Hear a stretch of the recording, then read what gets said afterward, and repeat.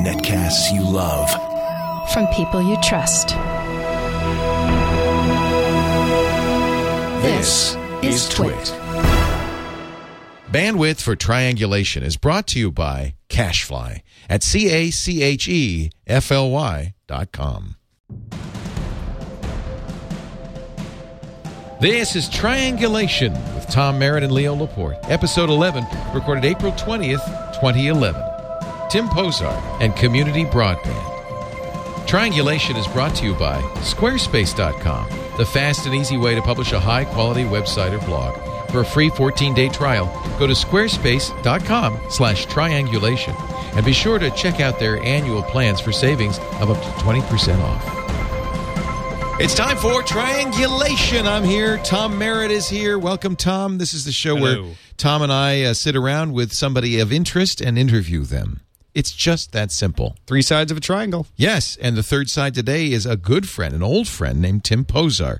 I've known Tim for many years. He's was a broadcast engineer, an internet guru. He and I did bulletin boards on the internet in the early 80s. I think you were the one who showed me how to do a bulletin board. Possibly. Yeah. And then... that's vague. Vague history. It's so long ago now, we don't remember. Who did what? But Tim has made it quite a name for himself as an advocate for community internet. And that's really the main reason we wanted to get you on here. Community broadband. Community broadband.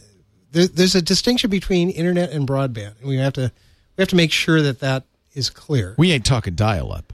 Well, no. We're talking about can we put a well, actually, Bob sort of touched on this a little bit earlier. Bob Frankston yeah. Is that the broadband that you can connect between your neighbor's house, the person across the street, the person down the street, maybe across the city. Can you own that? Can you make that much cheaper than what it is right now? And for instance, if I want to connect to Comcast and I want to connect to Leo, and I'm next door. Why do my packets all have to go all the way down to San Jose to get back to Leo? Well, and really, you're on as almost as a follow-up to Bob Frankston, because he raised this very interesting idea that, his premises were there was a lot of it, but premise number one was that the companies, the incumbents who own all the copper in the ground right now, I don't know if I fully believe this, are anxious to get rid of it. They want to get out of that business. There's an opportunity, therefore, for communities that can value the copper more than these companies do. Maybe the companies are moving to fiber. Maybe they want to be content creators. Maybe they just think the internet business is going to be a bad business. Yeah. The community can then take it over, whether through eminent domain or buying it, and create their own internets. And the community will get much more value out of that copper than Comcast or anybody else ever would. Is that a sensible premise? Well, certainly the first point that he has is whether the existing owners, quote unquote, of that, and Bob makes an interesting point that right away really should be the cities or the communities. They do it by license with the city. Right. And it's been somewhat fuzzy in the fact that there's been 100 years or 150 years or whatever of these paths have been dedicated to the RBOCs, the main telephone companies. Regional Bell Operating Companies. Right. So they are definitely interested in dumping this stuff. They're dumping it for a number of reasons. One is they have a very limited life on this copper at this point. It takes a lot to maintain that. Fiber has come in, really has hundreds of times, billions of times more bandwidth than what a copper pair can do. But on top of that, it really doesn't scale. It's also infrastructure that why should they go out and try to maintain when then they can just pull one piece of fiber and really sort of take care of a community? Right. And this is what they're doing with Uverse at this point. And it's what Verizon's doing with, I presume, with Fios. Fios, yes. Although that's pretty much fiber pretty much all the way into the house with Fios. Interesting. But the Uverse is fiber to the neighborhood, and then what they do is they take that existing copper, snip it, and then tie it to that B box or that telephone box that you see on the sidewalk. That is, by the way, one of the nefarious things that Verizon seems to do when they put Fios in a neighborhood. They often snip the copper.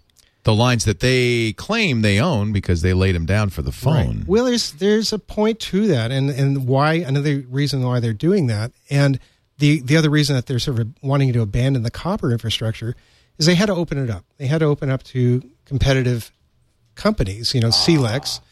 And so why go out and continue to maintain this infrastructure for the competition? For some other guy. So why not just go ahead and pull copper in, snip the copper, or pull fiber in, snip the copper, tie that to the fiber, and this way they don't have to let third parties attach, or use that infrastructure. In fact, there's no regulations that provide any third party access to that fiber. That's interesting. Huh.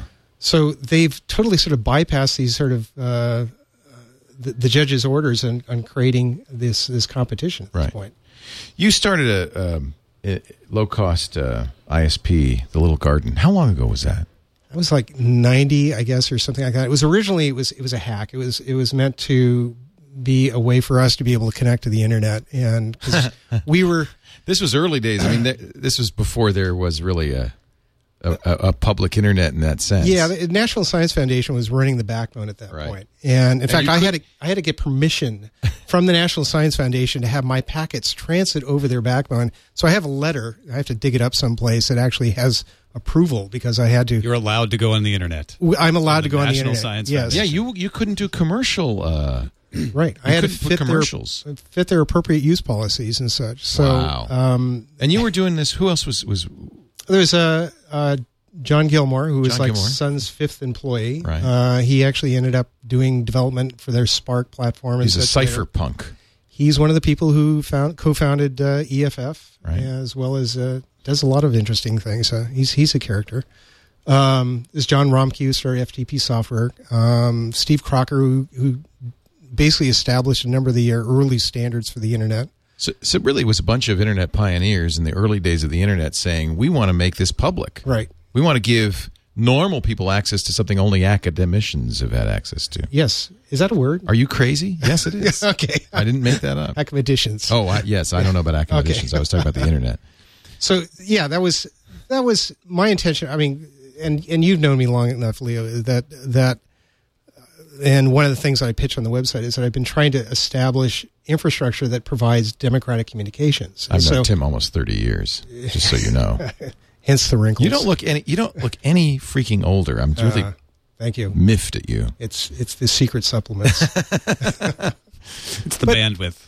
So that was an inspired thing, TLG. How did that go? How did that work for you? It worked actually quite well. The infrastructure that ended up being TLGs is actually now NTTs. Oh. So a lot of the ASN numbers and things like that, a lot of the backbone NTT as in is NTT's Japanese ASN. telecom? Yeah. It got kind of gobbled up. TLG got gobbled up by Highway, which got gobbled up by Vario, which got gobbled up by NTT, and that was the story of internet service providers in general. Oh yeah, big fish eating Jim Couch and CRL. Oh yeah, Jim. I haven't talked to him in ages. He got eaten up too. Yes. Yeah.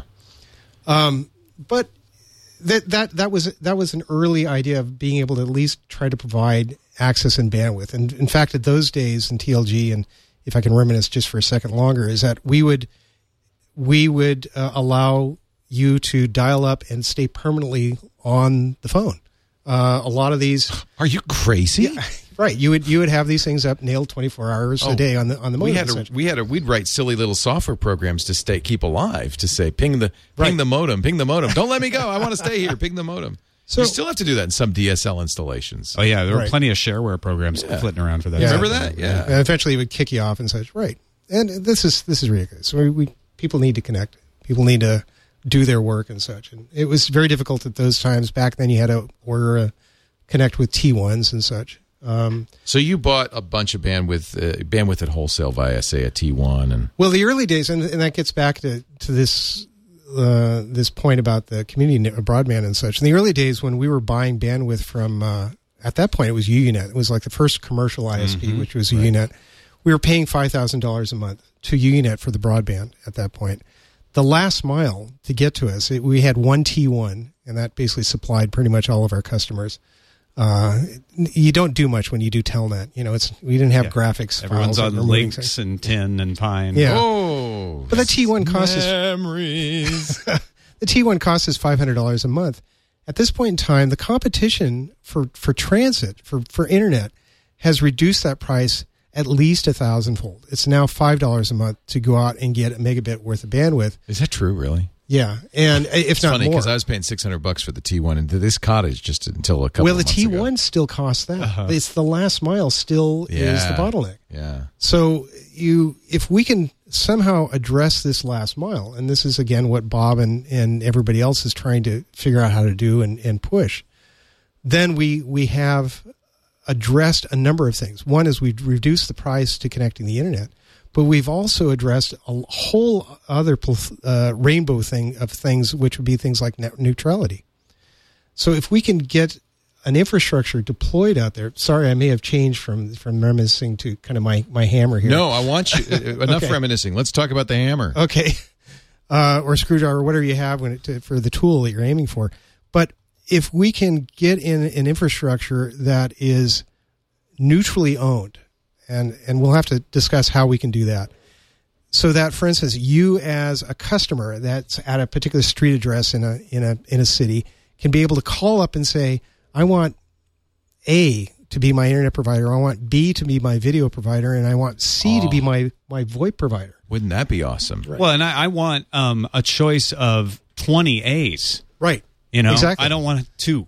Exactly. And one's 1.5 megabits and the other's 50. We've talked about that as the solution to the net neutrality issue, is competition would solve the issue. Yes. Because it'd always be somebody like you, Tim, and TLG that was willing to let people, have... Connect. Connect. That's why AOL didn't become the only way people connected to the internet, is because you had lots of other dial-up. Right. And people realized, there's a lot of other stuff out there than in this little walled garden. Right, and they had a very, very narrow view of what your vision of what the internet was. And so, of course they're going to go by the way of dinosaurs and such. That's what I hope to see for the incumbents at this point, to some degree. It's Comcast, Verizon... whoever, the RBOC or AT&T. Not necessarily the CLECs, but mainly the people who actually own the wire that gets into your house. And it's typically 2, as you say. It's usually the RBOC or the cable company that does that. Right. And because of that, and you've probably already heard this pitch, we have a duopoly and we have an artificially raised price. The concerns we have of late are things like, for instance, the Comcast Universal NBC merger, the Comcast versus Level 3 net neutrality concerns, things like that. All of that can go away if I have a pipe here that goes to Twit Cottage, that goes back to a data center where, as you say, you have 30 or 40 different providers that I can pick. And I can say, gee, I don't like the way that Comcast is treating my bits. They're limiting my access to Netflix or whatever they're doing and such. I want to be able to get somebody else. And I can do that at the flick of a button. So that's what the vision is at this point. This is one of the things that we're trying to push for at various communities. Lafayette, Louisiana just came out with I don't know if you've seen them, but they have their own city-owned fiber deployment. At this point, they've gone about halfway in the direction that I'd like to see in the fact that you can, if you want, get a pipe from one house to another and buy that from Lafayette, Louisiana.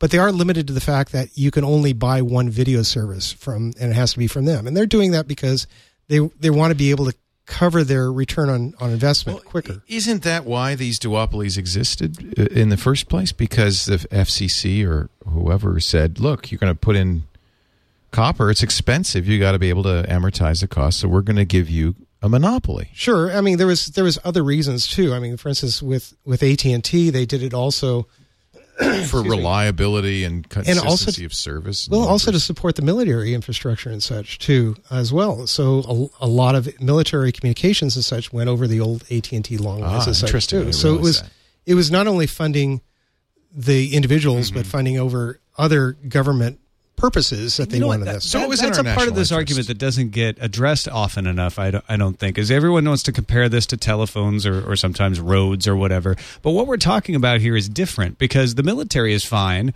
because the backbones are fine, and the military connects to the backbones directly. They don't have to subscribe to Comcast or AT&T. Right. What we're talking about is a much smaller slice of this whole infrastructure that is dominated by a small number of players. Right.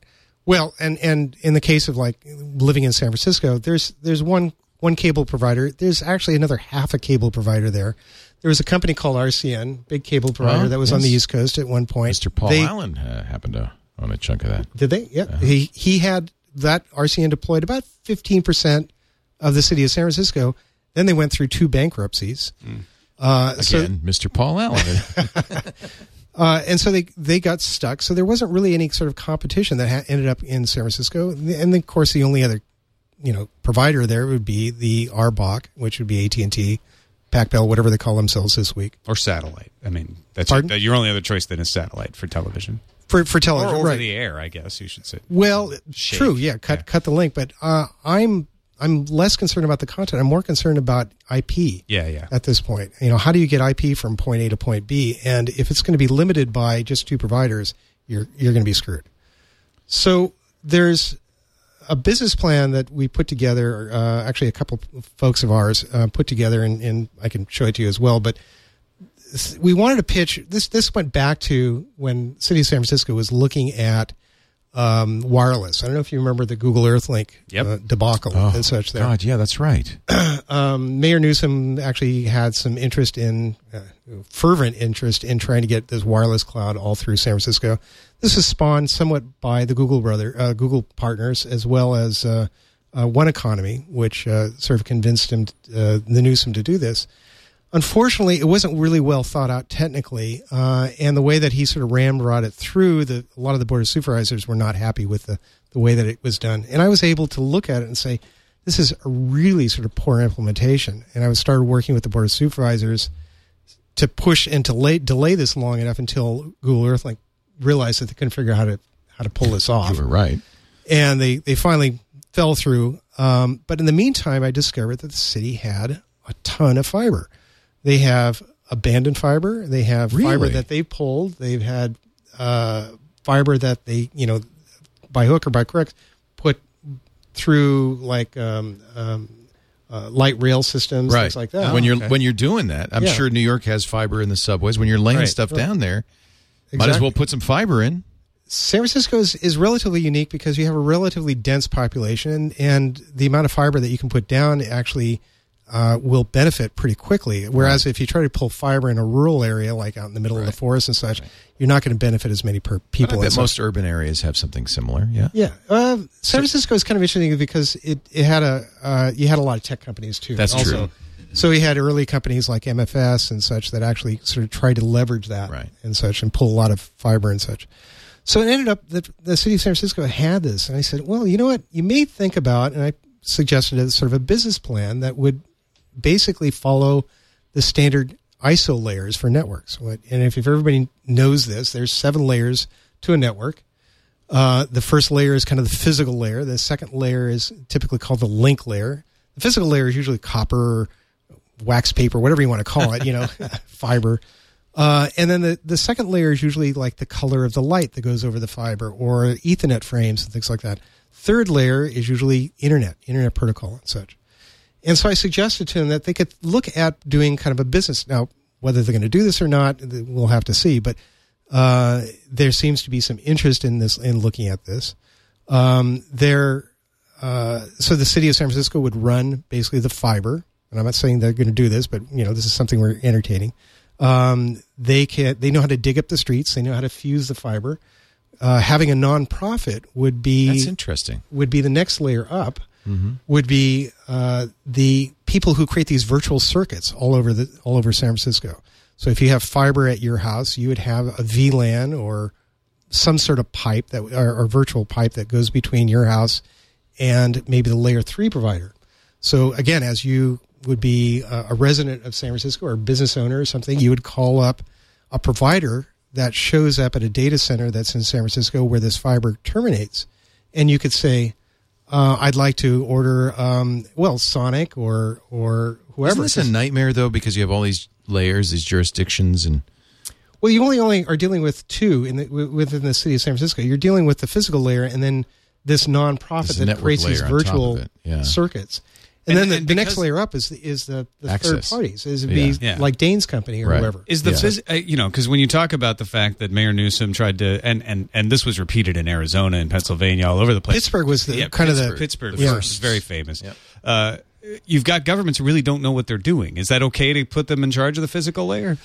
I think they're sufficient for the physical layer because they actually have expertise in this area, and particularly the physical infrastructure. It's like pipes, right? They know. I mean, they can run water, and they can do. They do even some of them even do power and things like that. Plant, yeah. In fact, Lafayette construction was leveraging off of their power company. It's a municipally owned power company, and so when they had to run fiber everywhere, they were leveraging off those same pathways. So does water get to your house? Yeah. Were you able to flush the toilet occasionally? That usually means usually when I can, it's not the city's fault. Yeah, that actually is a series of tubes, by the way. Yeah, it literally is. That part is not a truck. If that's relatively reliable, they can usually pull this thing off. And again, what I'd like to see, and this is where I differ from Bob a little bit, is that I'd like to see this as a business that has to compete with every other provider. So I don't want to see the incumbents disappear. I want to see the incumbents actually try to force competition and see that the city actually has to stay ahead of the curve too. I don't want them to get complacent. Of course, it was the incumbents that hurt Pittsburgh's efforts and so forth because they said the city's competing with us. And the more recent version of that is in North Carolina, where they're trying to pass a state law outlawing municipalities from putting in their own networks. Right. I think there's been a federal attempt to do that as well. There's a lot of that. In fact, every time we usually have an open meeting on these sort of things, usually the incumbents will show up with their lawyers or PR folks and such. And there has been various states that have been passed laws that restrict municipalities of having these sort of services. But then you look at places like Project Utopia, which started off rather poorly in Utah, but is actually doing quite well now, and it's turned around. There's another project called Project 395, which has just got investments, where they're going to be putting fiber from basically Reno all the way down the Owens Valley corridor, all the way back down to L.A. Wow! And that is going to be a for-profit sort of venture as well. So I think that there's a lot of examples where this does succeed. Mm-hmm. I'd like to see San Francisco do this. I'd like to see other municipalities do this sort of thing. I'm a little concerned about how you do this in a pure tax the property owners and fund it much like you would do for streets and such. Because it's Bob mentions.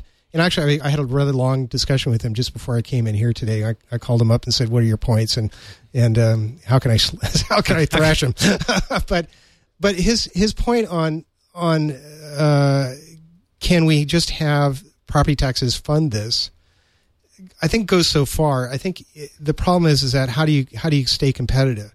A road really doesn't have that much technological change over the years. And bandwidth on roads is notoriously poor. Yes. I mean, I'm only half joking. I mean, that part of that is because... But that solves the rights of way issue. Yeah. It is municipal infrastructure, really, right? Right. Yeah. But if there was a little competition to spur road improvements and maintenance... Well, yeah, I mean... I can see where that would be a good thing. How do you put more traffic down a road? I mean, you still have these units called cars starts to break down. Yeah, I'd like to see the point where if there's a new technology, in other words, instead of just giving a gigabit to the home, can I get 10 gigabits to the home? Well, if a city owned completely that infrastructure, they may just sort of sit back on their laurels and just say, okay, 1 gigabit is it. Well, wouldn't it be great if, for instance, the Twit College had 10 gigabits? You wouldn't have to worry about outsourcing your streaming. But we do kind of what you're talking about because we have 4 or 5 internet service providers. We get you're lucky. Yeah, we aggregate because we have many choices. We have Covad, we have DSL Extreme, we have SonicNet, we have Comcast. Yeah. And you notice 3 of them AT&T are DSL. Yeah, and one of them is cable. So it's still the duopoly. It's just. One of them's the DSL copper. Do you have a CLEC in here as well, or what's a CLEC? I mean, like Sonic or somebody like that. Doing our phones? Oh no, just for broadband. Yeah, we have Sonic. Oh, okay, great. Sonic does an EFM solution in here. Good. Covad does a T1. DSL Extreme does DSL. AT&T does ISDN, and Comcast does DOCSIS 3. So it's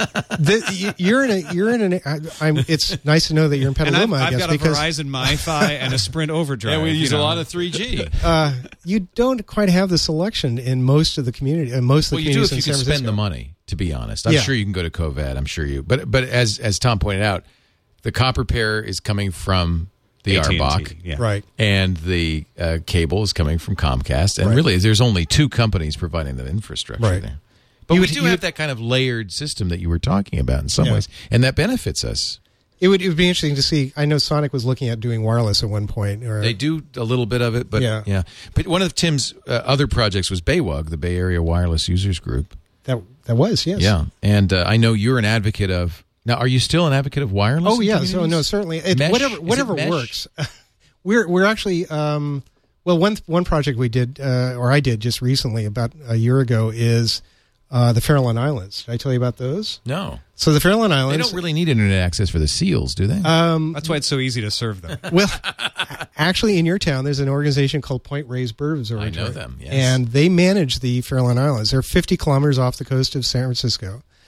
And they really didn't have a way to be able to effectively communicate back to the city of San Francisco or the mainland in general. So they had to, they were looking at satellite solutions. They had, in order for them to communicate, they actually have to walk up to the top of the lighthouse, open up their Nextel phone because none of the other services were working, and that's how they make phone calls. So if they have an emergency, it's a bit of a problem.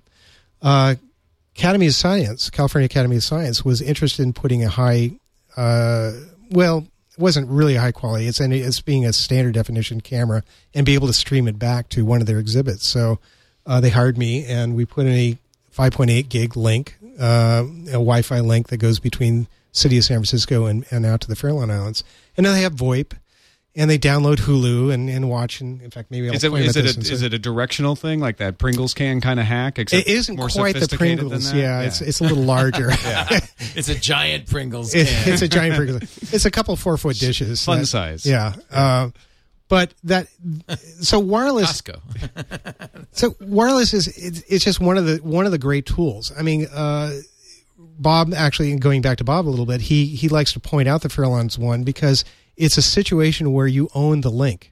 There's no recurring cost to that now. So we don't have to pay Hughes Satellite or whoever else to provide bandwidth at $500 a month now.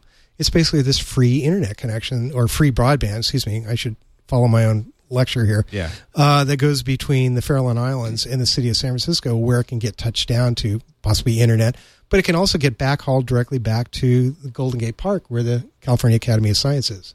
So it's just one of the tools.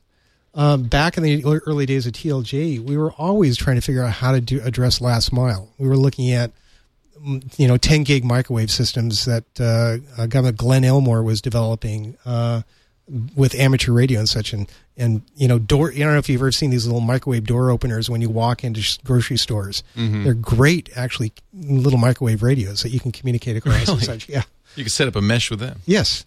So one of the things that we're looking at that we're trying to work with the city of San Francisco on is, can we, with some of these fibers, can you drop these at various locations around the city of San Francisco and run protocols like OpenMesh and start creating maybe that original idea or that original intention of the Google Earthlink thing, but maybe the protocols and the technology is actually there to start doing this again. So it's something we're going to start playing with at this point. What about a call to action? I mean, why aren't we doing this? How can we do this? What can we do to facilitate this? If people watching all over the world want to make this happen? Well, I think the only way to do it, I mean, I just believe in grassroots. I think the internet belongs in the hands of the people. Obviously, government and industry are going to screw the hell out of it. So maybe local government won't, because at least they're accountable to the local constituencies in the way federal governments aren't. Right, and so you have this, obviously capitalism hasn't really jumped in to try to address this problem, particularly the last mile. You have capitalism has very little to do with internet. Well, I think there's money to be made, but only in dense populations. Well, but there's all of these false monopolies and duopolies that have been granted over the years. There's certainly on the last mile, and again, this is the broadband part of it. We have really good competition. Again, there's like 1,000-to-1 or 10,000-to-1 drop in the cost of bandwidth because we have competition at the transit cost. And there's tons of bandwidth available. Right. Minnesota Internet Traffic Studies constantly putting out things saying, look, there's no shortage of bandwidth. It's dark fiber though. A lot of it, it's not lit right. Right.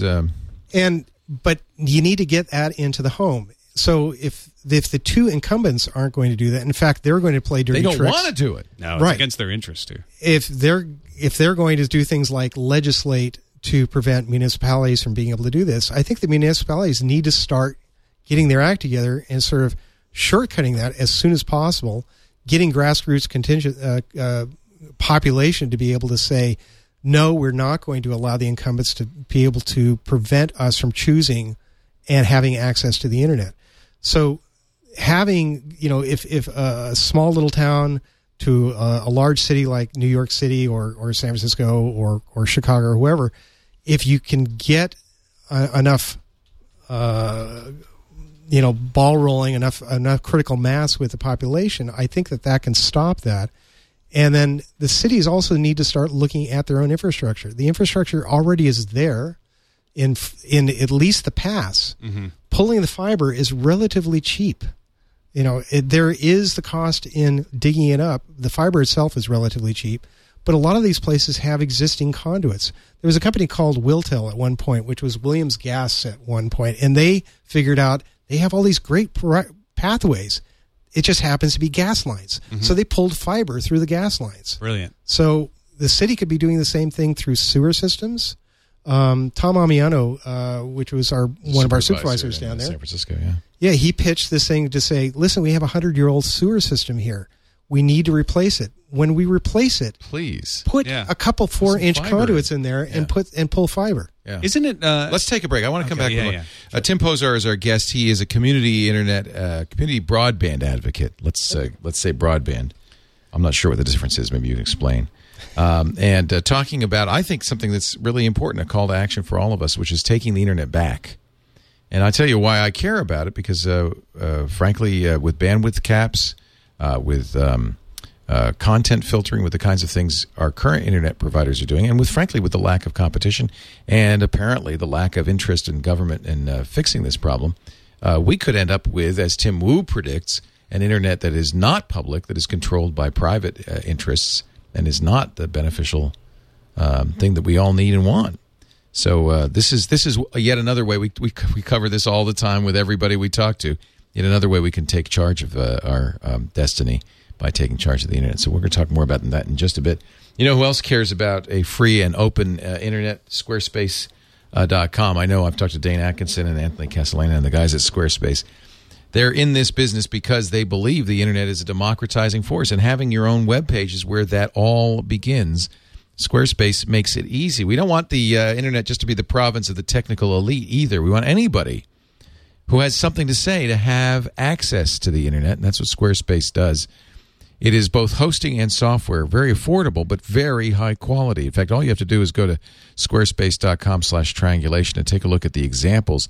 You'll see the amazing things people are doing with Squarespace sites. No two Squarespace sites look alike. Yeah, they all start with incredible templates, but we're not talking the kind of crap that you get from your internet service provider. We're talking about amazing templates that can be fully customized to meet your exact needs, and features galore. Plugins for all the major social networks, so it's very easy to add your social presence, your Facebook, your Twitter, your Flickr, your Pandora, your LinkedIn, right into your page, any RSS feed, in fact. A fantastic iPhone and iPad app that makes it easy to post content but also to moderate it, and the ability to import and export data from all the major blog APIs. You're never stuck at Squarespace, but you're always able to move your data around freely. That's very important. Photo galleries, forums, form building, editing, it's the greatest. Try it free right now. Go to squarespace.com/triangulation. Click the green button. You don't even have to give them a credit card. You can have a full site for the next 2 weeks, absolutely free, give you a sense of what Squarespace can do, give you a chance to set up that first site and put your name in lights on the internet. Squarespace.com/triangulation. Try it today. We thank them for their support for our show.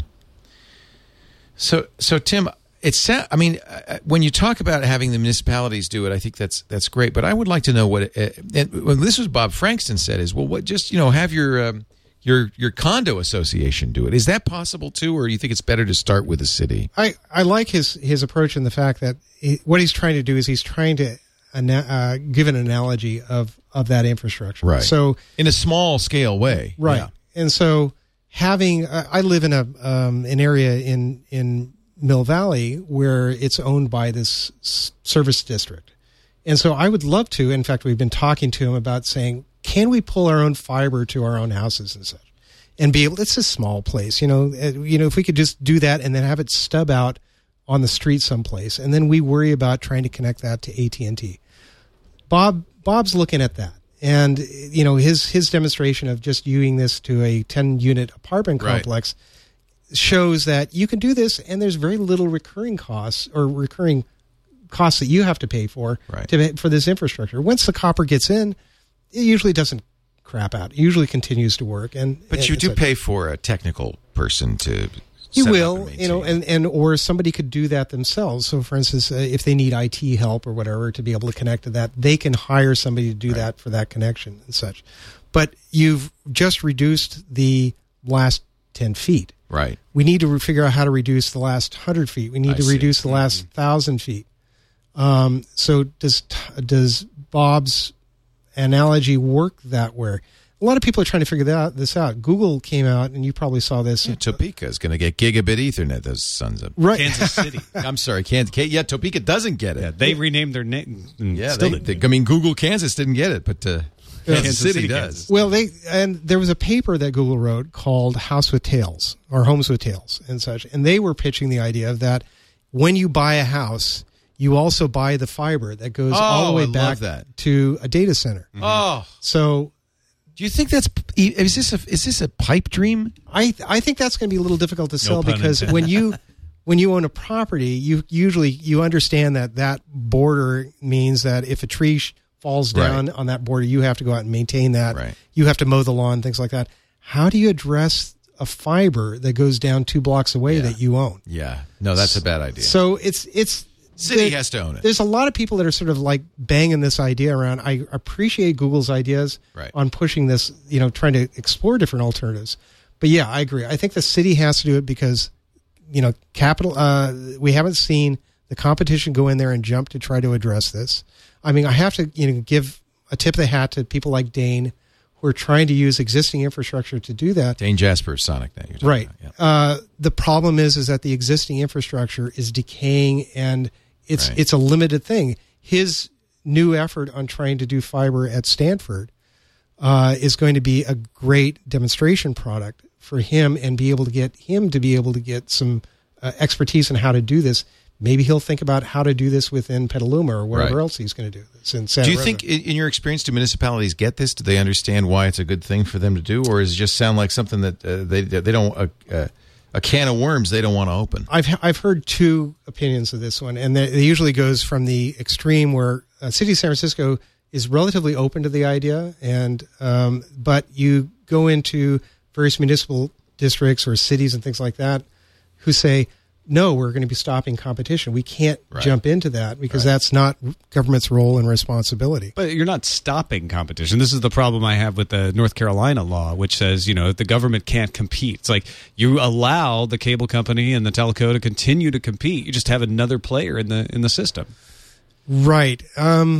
It's a hard sell, and this is for a lot of people who are particularly more right wing, I guess you'd say, who are more sort of conservatives. Don't like government to get into the business realm, and I'm sympathetic. But look somebody had to build roads. It was a good analogy. Right. And it's not going to be private. Government runs a postal system that there are private competitors to. There's a package delivery. There are things the government can. There was a point where rightly do. The city of San Francisco actually had a commercial company supplying their water. It was called Valley Spring, I think it was, at one point. And there was concern because Valley Spring couldn't address the needs of the city of San Francisco's population at that point. So they took over those assets, which included basically Crystal Springs, things like that. I think that was called Crystal Springs. So there's a point where competition just doesn't scale or work into these sort of areas. And they tend to be infrastructure areas, which this is essentially an infrastructure problem. Honestly, I prefer to leave government out of it too if we can afford it, but I don't think we should put a restriction on on starting new enterprises. And the sad like thing is that the government has, in fact, already made a mess of it. So those duopolies exist because this is my argument why we do need some sort of net neutrality regulation, because government's created this uneven playing field. They need to level it at this point. I personally don't want to see, this is the distinction between broadband and internet. I just personally don't want to see the city government or municipality provide the television or video or voice services. They're not the content provider. No. They're merely the pipe. They're the last mile, which is not a thing that's getting addressed right now. Right. So again, if we can, that's an appropriate space for them to be in. I think that's infrastructure. You absolutely don't want the government weighing in on content. All the property that those conduits are going through is city owned. It's city property. And if you think about it, I think maybe that's the pitch to private industry is say, look, the government's going to provide you with a way to make money. We're going to support this infrastructure, right? And you can ride on this and make some money. Wouldn't it be nice for that RCN or it's a company called Astound right now, if we can go back to them and say, listen, you don't have to deploy infrastructure for the rest of the 85% you're not connecting to in the city of San Francisco. Wouldn't it be nice if you could just go ahead and use this existing infrastructure? You don't have to go out and spend $1 billion on capital outlay. Yeah. You can just start selling to customers right away. Is Australia making a mistake with their national broadband? Because that's going the other extreme. The entire country is going to be wired with fiber run by a private company that's essentially a government-deigned monopoly. This is the point where, again, I'd like to see the competition sort of at least there in some manner. We're at this point in time, they're trying to replace areas that competition actually occurs. And for the city of San Francisco, where competition isn't effectively using or happening with the last mile, then they need to step in. So if the city of San Francisco was doing something like Lafayette, Louisiana, where they were selling video and cable or things like that, then I have a concern. Because I'm not as crazy about that. Yeah. What about Chattanooga, where they've put in gigabit? Todd's in our chat room. He says, I get gigabit.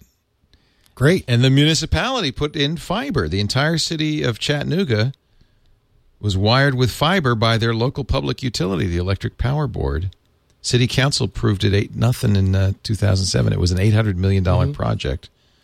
But it works. Can Chad go out and get somebody else as well? That's the issue. Right. Yeah, you don't want the government. The cable industry tried to sue this out of and I think if Chattanooga puts in that, I think is what you're saying. If Chattanooga puts in that infrastructure and then opens up those lines and say anybody can connect, including the incumbents, and provide service, including Comcast, AT&T, and whoever else wants to. Right. We're just making sure that gigabit is available. That's the ideal situation. Right. That's the pitch. You're asking about the call to action. I want to see neighbors. I want to see communities be able to start working with city government, start putting mailing lists together, start getting town hall meetings, things like that, saying we want our, not MTV, but we want our IP. Yeah. And be able to scream really loud about this because they're not getting addressed at this point, with the standard cable and PAC Bell offering or RBOC offering.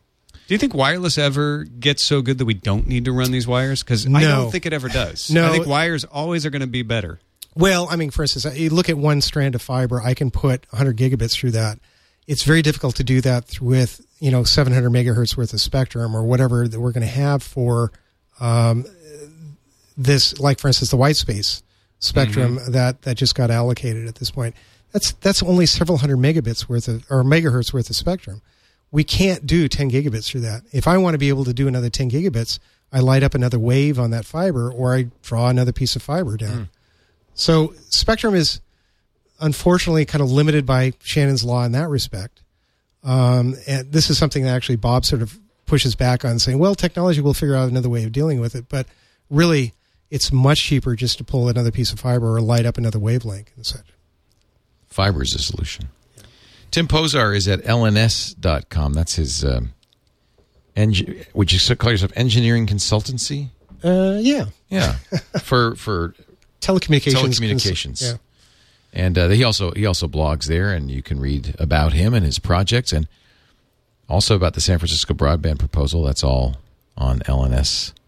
Oh yeah, in fact, what you're showing there is the path that we did to the Farallones. Yeah. Oh, and that's the thing that we proposed to the city. Yeah. And where's the path to the Farallones? Oh, go back there. This is talking about the 50-kilometer path over the water. Wow. This is Ubiquity Rockets. We did a presentation for Nanog for that, and this is how you tweak the radios. Are you a Nanog delegate? No, I'm just a member. You are a member, though. Yeah.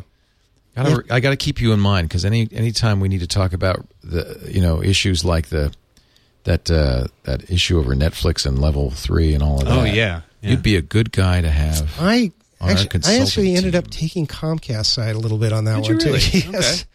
Well, Level 3 basically kind of changed the game, changed and they were trying to game the system. At least my perception of it. Do you know Glenn Fleshman? Yeah. Yeah, so Glenn and I actually talked quite a bit about this, and he called me up, and I sort of tried to calm people down because immediately they said it was the NN word, the network neutrality thing. And I'm saying, well, no, I think Level 3 is just not playing fair here. I don't think anybody on either side was actually really clean. Well, it sounded like, Comcast never plays fair.